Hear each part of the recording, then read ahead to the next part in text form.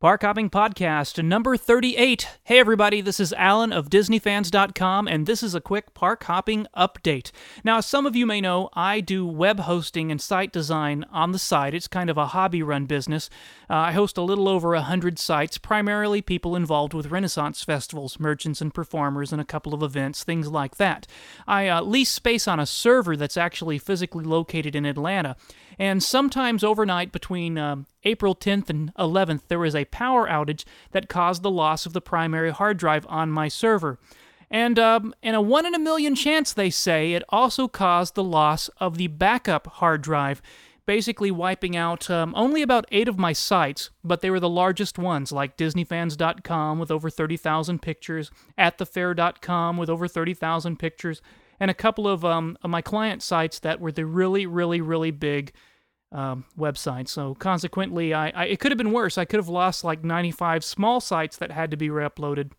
Instead, I lost just a couple of the really big ones.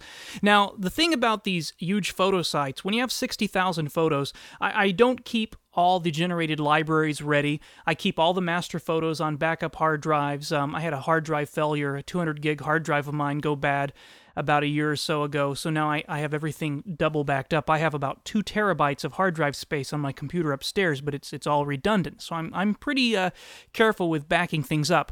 But I don't keep copies of the generated galleries because I update them so often, and I like to get a fresh start and just do the things that are new when I add something new. So I had to regenerate all these galleries, so consequently it took, I don't know, maybe a week on each one, running the photo gallery generation program overnight and then doing uploads. Long story short, too late, I know. I eventually got all the websites that needed to be re-uploaded back up there. I got the photos back, lost a message board with several years' worth of messages, and a lot of things like that. So it was a pretty devastating setback, but it's a good, fresh, clean start.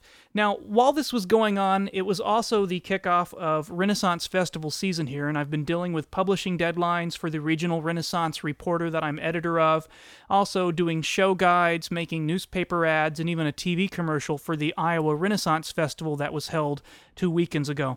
So I'm slowly getting things all caught up. We've got the issue of the magazine off to the printer right now. I got all the newspaper ads done, and about the only thing left on my project plate right now is another TV commercial for the Nebraska Renaissance Fair and some show guide scheduling stuff. So still a lot of things going on. It's keeping me away from podcasting, but I plan to come back. I've got a whole bunch of things lined up.